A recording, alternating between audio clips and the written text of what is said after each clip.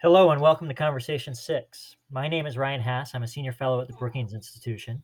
And today I'm delighted to be joined by Ali Wine, a senior analyst with Eurasia Group's Global Macro Practice, where he focuses on US China relations and great power competition. Ali also is the author of a forthcoming book that everyone should check out on how the United States can best respond to rising competition from China, Russia, and others. Ali, let's jump right into this conversation given the limits on our time. I know you've thought deeply about the causes and consequences of deteriorating relations between the United States and China. Many other analysts have taken to referring to this relationship as a new Cold War. Is the Cold War a good frame for understanding the nature and direction of the US China relationship? Ryan, as always, it's such an honor and a privilege to be talking with you, and I really appreciate the kind plug for my forthcoming book. So my short answer is that we, of course, need to learn from history, and there is much that we can and should glean from the Cold War period. But I think that we have to be careful about some of the limits to the analogy, and I would point to a few limits that I perceive in the analogy.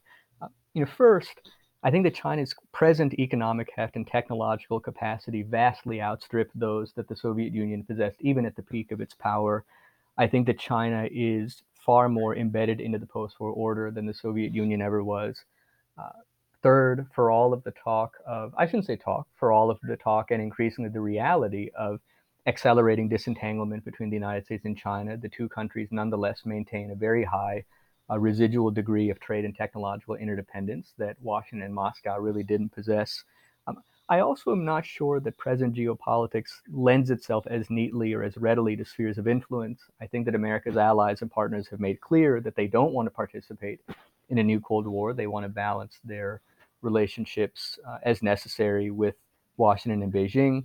And just lastly, and this list is hardly exhaustive, but one other important difference. I think that the United States and China today have a far greater number of shared national interests than the United States and the Soviet Union did during the Cold War. So those are some of the differences, I think. Fascinating. Another term that gets a lot of ink these days is the concept of great power competition. Ali, can you help us understand what this term means? And is it useful or illuminating for understanding American strategy towards China today? So at least as I understand it, and there isn't a there isn't sort of a shared canonical definition of the term, but at least based on what I've read and based on conversations I've had, I think most observers would say that great power competition, on balance, it denotes military, economic, diplomatic, and other forms of contestation between the United States on the one hand and China and Russia on the other hand, principally China, but China and Russia.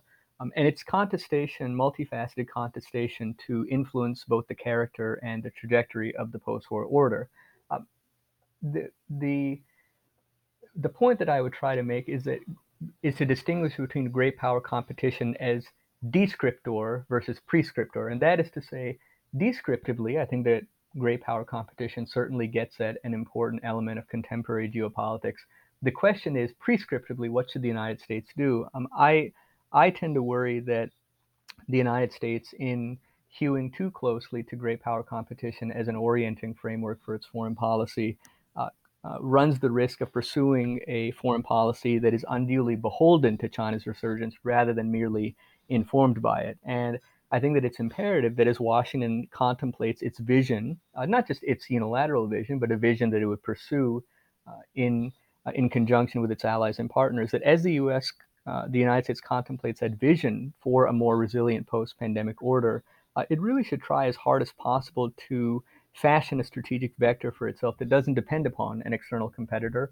And I would also say that that point obtains for what it does at home. So as the United States thinks about how it should go about renewing itself at home, restoring the power of its democratic example, how it should go about repositioning itself abroad and repairing its long-standing alliances and partnerships, it should think as hard as possible, how can it renew itself at home, reposition itself abroad without having to reference or invoke China. And again, China's resurgence, just given China's scale and given China's conduct, China's resurgence can inform U.S. foreign policy. It should inform U.S. foreign policy. It must inform U.S. foreign policy. But there's a difference between informing America's pursuit of a more resilient post-pandemic order and dictating U.S. Behavior in the world. One other idea that's gotten a fair bit of attention recently is the idea of organizing the world as democracies versus autocracies. I know our time is limited, but what do you see as the strengths and limitations of that view? I would say that the main element when it comes at least to the United States and China is one of competitive coexistence. It's an idea that I'm heartened to see that you know Kurt Campbell and Jake Sullivan, they articulated this notion of competitive coexistence in Foreign Affairs in late 2019, and in the new issue of Foreign Affairs, both Yan Shuitong and Wang Jisoo have adopted this notion. And I think that that notion gets it exactly right. The United States and China have to accept each other as enduring realities, rather than as competitors to be vanquished, and they have to figure out how to forge their way towards a competitive coexistence. Thank you, Ali. Thank you.